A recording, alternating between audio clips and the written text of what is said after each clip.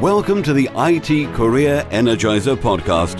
For anyone who wants to build and grow a career in IT, develop and improve your strengths and skills, be inspired and motivated by the successes of others, manage your career progression, and achieve your IT career goals. And now, your host, Phil Burgess.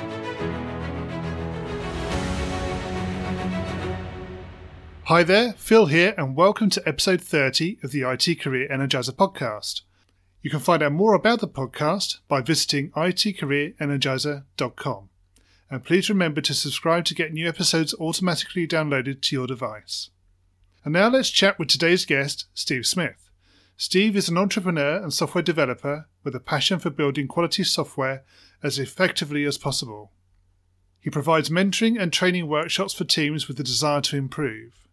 Steve has been recognized as a Microsoft Most Valuable Professional for over 10 consecutive years and is a frequent speaker at software developer conferences and events. So Steve, can I ask you to expand on that brief bio and tell us a little bit more about yourself? Sure. I've been working in the Microsoft developer space pretty much my entire career since the late 90s, and got into training after starting out as a consultant. And so I've been a software trainer, mostly around Microsoft technology like ASP.NET and C#, and test-driven development, things like that, for probably 15 years, I'd say, at this point. And that's pretty much my main thing. And then, of course, with the rise of online training and online meetings, I do a lot of remote mentoring and remote workshops and webinars with companies, and record courses for companies like Pluralsight. And then I'm also a co-founder with a new online education company called DevIQ, where I have a course out there on ASP.NET Core. Right. That's not one I've come across. Is that quite a new company? It is. It's a smaller company. It's me and a couple of other co-founders trying to kind of build something that has some unique advantages in the market.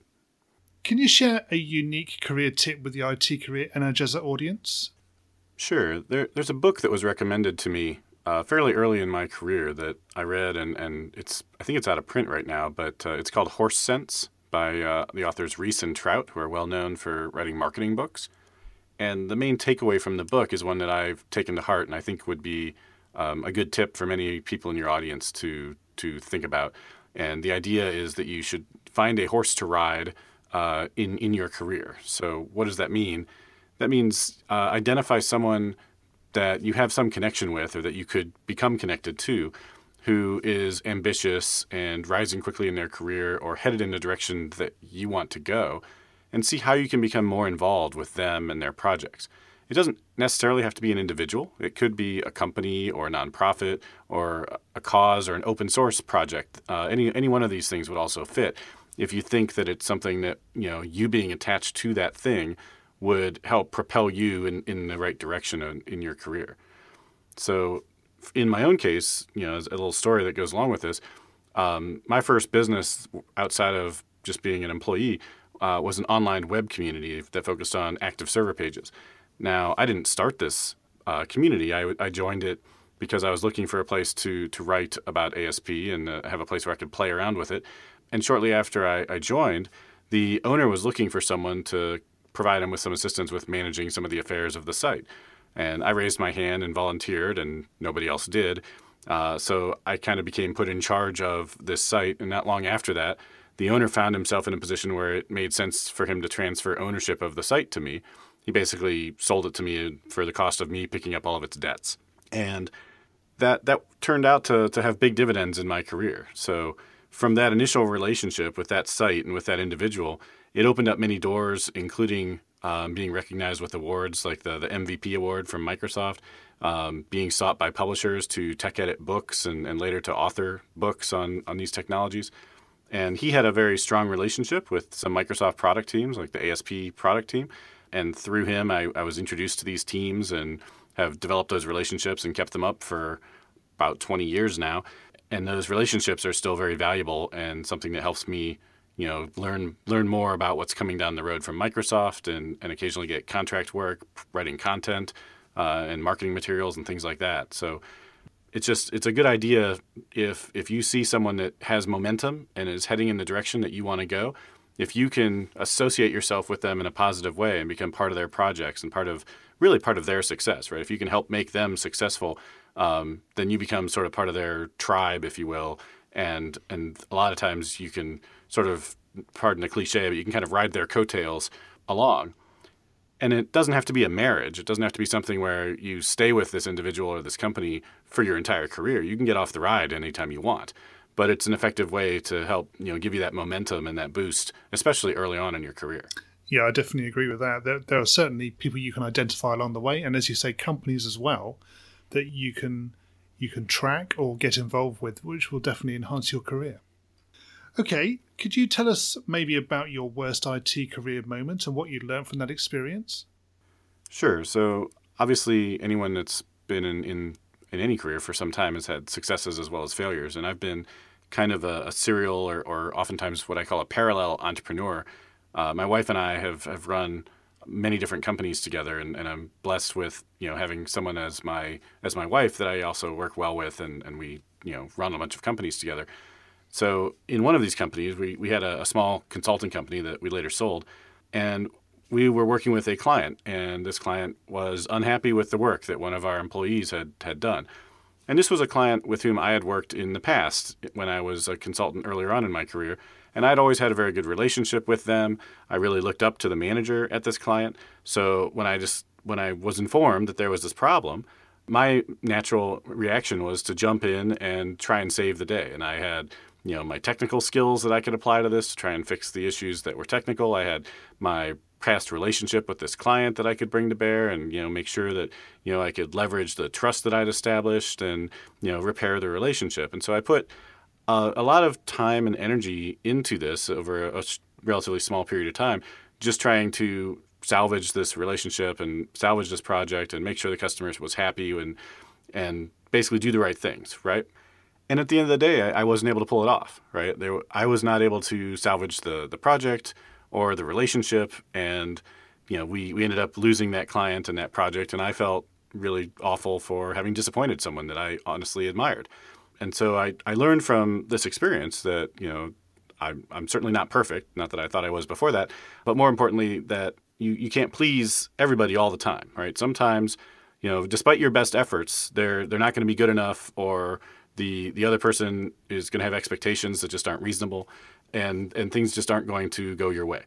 And when that happens, the only thing you can do is move on and take whatever you can learn from that experience. Try and make sure that if it's something organizational in your company, that you can put in place processes and things that'll ensure it doesn't happen again in the future. But accept that things didn't work out and look for the next opportunity to succeed with the next client. Is there anything in hindsight that you feel perhaps, in hindsight you would have done that may have saved that situation? I would have needed to be more involved in that project. And so the biggest issue, I think, was that I had more trust in the folks on my team that were doing the work than I should have.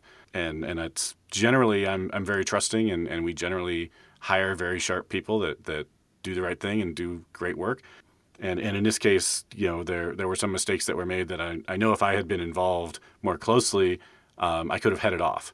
But by the time I was brought in and was made aware of the problems, it was too far along. That's often a tricky one to balance, isn't it? In terms of giving the people who work for you enough responsibility without getting too involved, and then being too far away from the detail that you can't control it. Exactly. And it's a tough balance, but if you're going to grow a team, you have to be able to trust your team. And, one of the things my wife and I have had as sort of a policy is, if you've got someone that you're working with and you don't trust them, why are you working with them? Right? I have a quote that I'm not sure where it came from, but that I follow, which is that trust must be given before it can be earned. Right. So even if there's someone that you don't really know a whole lot about, they haven't really had an opportunity to earn your trust, the only way that they can earn your trust is if you trust them with something. And then they're either going to fulfill that trust or they're going to let you down. And so, we start out from an initial basis of trusting our employees once we get to the point where we're comfortable hiring them. And 99% of the time that works out great for everybody. Okay. Moving on from your worst moment, can you tell us about your IT career highlight or greatest success and how you were able to achieve it? I think the the things that I've had the greatest pride in, honestly, are the businesses that I've built and products that I've built that then I've been able to sell. And so that's more on the entrepreneur side, perhaps, than on the technical side.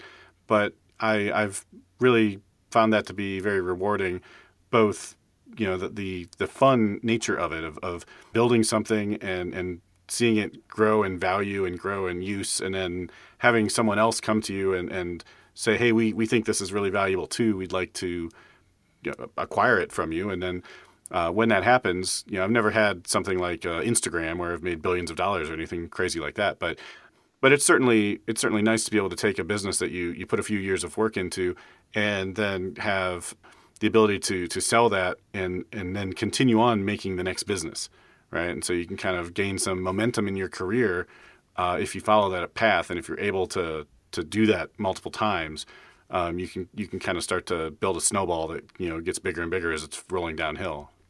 Okay, what excites you about the future of the IT industry and careers in IT in general? Oh, I think the future is very bright for IT in general, just because there's so much stuff that needs to be automated and is headed that direction. There's the state of software development, which is my main area and window into IT, is still very new, very young. There's a lot of discipline and practices that just frankly aren't there yet, or they're not evenly distributed or widespread within the industry. And I see great opportunities for that to come about. That's part of why my current startup is in the education space for developers, is that I'm trying to help get more developers up to the level that they need to be. And there's a great amount of opportunity financially as well, because there is this demand. And so the average salaries of software developers are relatively large compared to most other positions that you could get coming out of college, or even, you could become a software developer without even going to college. You can become a software developer no matter where you live in the world, as long as you have internet access and a minimal spec computer. You can do this. And so I think that is something that's very exciting and very enabling for folks that have the drive and the wherewithal to enter this career path. Yeah, I think the accessibility to an IT career course now is probably greater than it's ever been. So I can only see they're getting more so as well. Sure. And I'm sure that at some point that won't be all roses, right? Because if there are a billion new software developers joining in the next 10 years, which I'm not saying there are, but let's just say that, everybody listening to your podcast, the millions of throngs of followers that you have, follow up on what I just said and all decide to become software developers, that's probably going to reduce the average salary a bit because of the amount of people entering the industry. But thus far, it's been a fairly difficult industry for a great number of people to join, and so the growth of jobs and work continues to outstrip the numbers of folks joining the industry, even though for the last 20-some years, the number of software developers has doubled roughly every 5 years. Yeah. So it's, even though we're growing at that rate, it's still not keeping up with demand. Okay, it's time for the reveal round now. You ready for this? Oh, sure. So what first attracted you to a career in IT? When I was a kid, when I was probably in grade school, we had personal computers were just becoming a thing, and my dad brought home an Apple IIe, and we would work on that together, and he had a subscription to some magazine that would have programs in it, and so there'd be like a little article that would talk about what the program did, and then a little sidebar with the actual source code, and you would have to type that in from the paper in the magazine in order to get this program to run on your computer. And I always found it very exciting to be able to make the computer do what I wanted it to do. And then I was comfortable with computers and working with computers from a young age. And when the internet came around and the World Wide Web, the fact that I was able to instantly publish articles or applications that the entire world could access instantly was very exciting as well. And so between those things, I found computer science and a career in IT and software to be very attractive. I almost didn't go that direction because coming out of high school and going into college, my degree, the major that I was headed for was actually physics. but I got a scholarship from the Air Force, and they only wanted me to have a major of either math or computer science, and they weren't really interested in physics. So I thought, well, that's fine. I'll double major, right? I'll do physics and computer science. And then by the time I got to my second year in university, the physics was getting really, really hard, and the computer science was way easier and a whole lot more fun. And by that point, I was starting to look at, well, what am I going to do after college? And there's not a whole lot you can do with a bachelor's degree in physics. So I was either looking at years and years and years of grad school before I could do anything that would earn a decent living, or I could get a degree in computer science and immediately go make good money right out of school. So the rest is history. What is the best career advice you've ever received? That one's a hard one to answer, but I think what I'll say is I had one of my very first clients when I graduated from college. I worked at a consulting company, and my first consulting client through that company, at the end of the engagement, she gave me a book on how to deal with difficult people, and I thought that was interesting as a gift for me, new in my career, given the company that I'd been working for and the different stakeholders in the project that I was working with. It was sort of an ironic gift, but the idea was that the ability to work with difficult people and the ability to work effectively on a team of people that have different personalities and bring different things to the table is super important. And I did read the book, and it had some good tips in it. But the main takeaway is that you need to be able to work with different people. You need to be able to adjust how you interact to best suit that individual. And sometimes they're going to be your peer. Sometimes they're going to be above you or below you. Sometimes they'll be working in another department, but they still have politically they have influence. And you need to be able to navigate all of that in your career.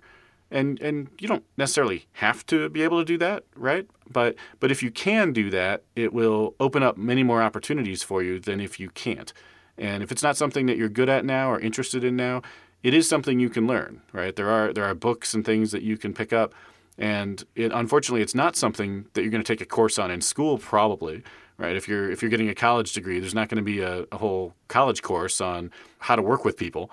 But you do pick it up secondarily when you're doing group projects and things. But they usually aren't as good as some of the books and things that are out there. If you were to begin your IT career again right now, what would you do? I think one thing that I actually did do would make sense today, and I mentioned that briefly just a moment ago, which is that when I first got out of college and entered the workforce, I started out working for a consulting company, and I ended up working there for about 5 years. And I made that choice very consciously. I interviewed with a few other types of companies, but mostly my plan was I'm going to go work for a consulting company. And the reason was I wanted to sample a wide variety of companies and projects and teams and cultures and be able to see how different organizations approached this whole notion of building software. And so within the first few years of my career, I had a breadth of experience with probably more than half a dozen or so different companies and teams and projects, as well as the consulting company that I worked for. And I was able to take many of what I consider to be the best ideas from all of these different places and bring those to bear when eventually I ventured out on my own and later started businesses with my wife, Michelle. Now, consulting certainly isn't the only way to do this, but it's probably the easiest and safest way. And if you were graduating from school right now or trying to get into the workforce right now, most of the consulting companies I'm aware of are all hiring. So I think it would be a good time to join a consulting company, and that would give you a good way to quickly get some real-world experience with a bunch of different teams and projects that you could then leverage later on in your career. What career objectives are you focusing on right now? At this point in my career, I think my main passion is for writing high-quality software. And by that, I mean software that just doesn't collapse under technical debt after a few years. Yeah. And so I try to work with individual teams to achieve this. And that's what my training and mentoring engagements are. I have several great clients at the moment. I have room for a few more. But that only scales so far, right? There's only so many hours in a day and so many teams that I can directly interact with. So I've also had great experience with online training through companies like Pluralsight and DevIQ. And at DevIQ, our main focus is on improving the online education experience by making the ability for authors to create courses much simpler and easier, and at the same time helping students to learn faster and retain more by offering more active ways to engage with the content. And so that's that learning and teaching of sort of best practices and ways to write better quality software, so that the level of quality, the average, let's say, level of quality that we're producing year over year as an industry is going up. And I don't know that I personally can make a huge impact on that, but I'm trying to do my part. What's the number one non-technical skill that has helped you in your career so far? I gave this one some thought, and there's a lot of things that I could talk about, and I mentioned a few things like being able to work with people and communication skills and things like that. But the one I decided I would focus on is writing well and writing quickly.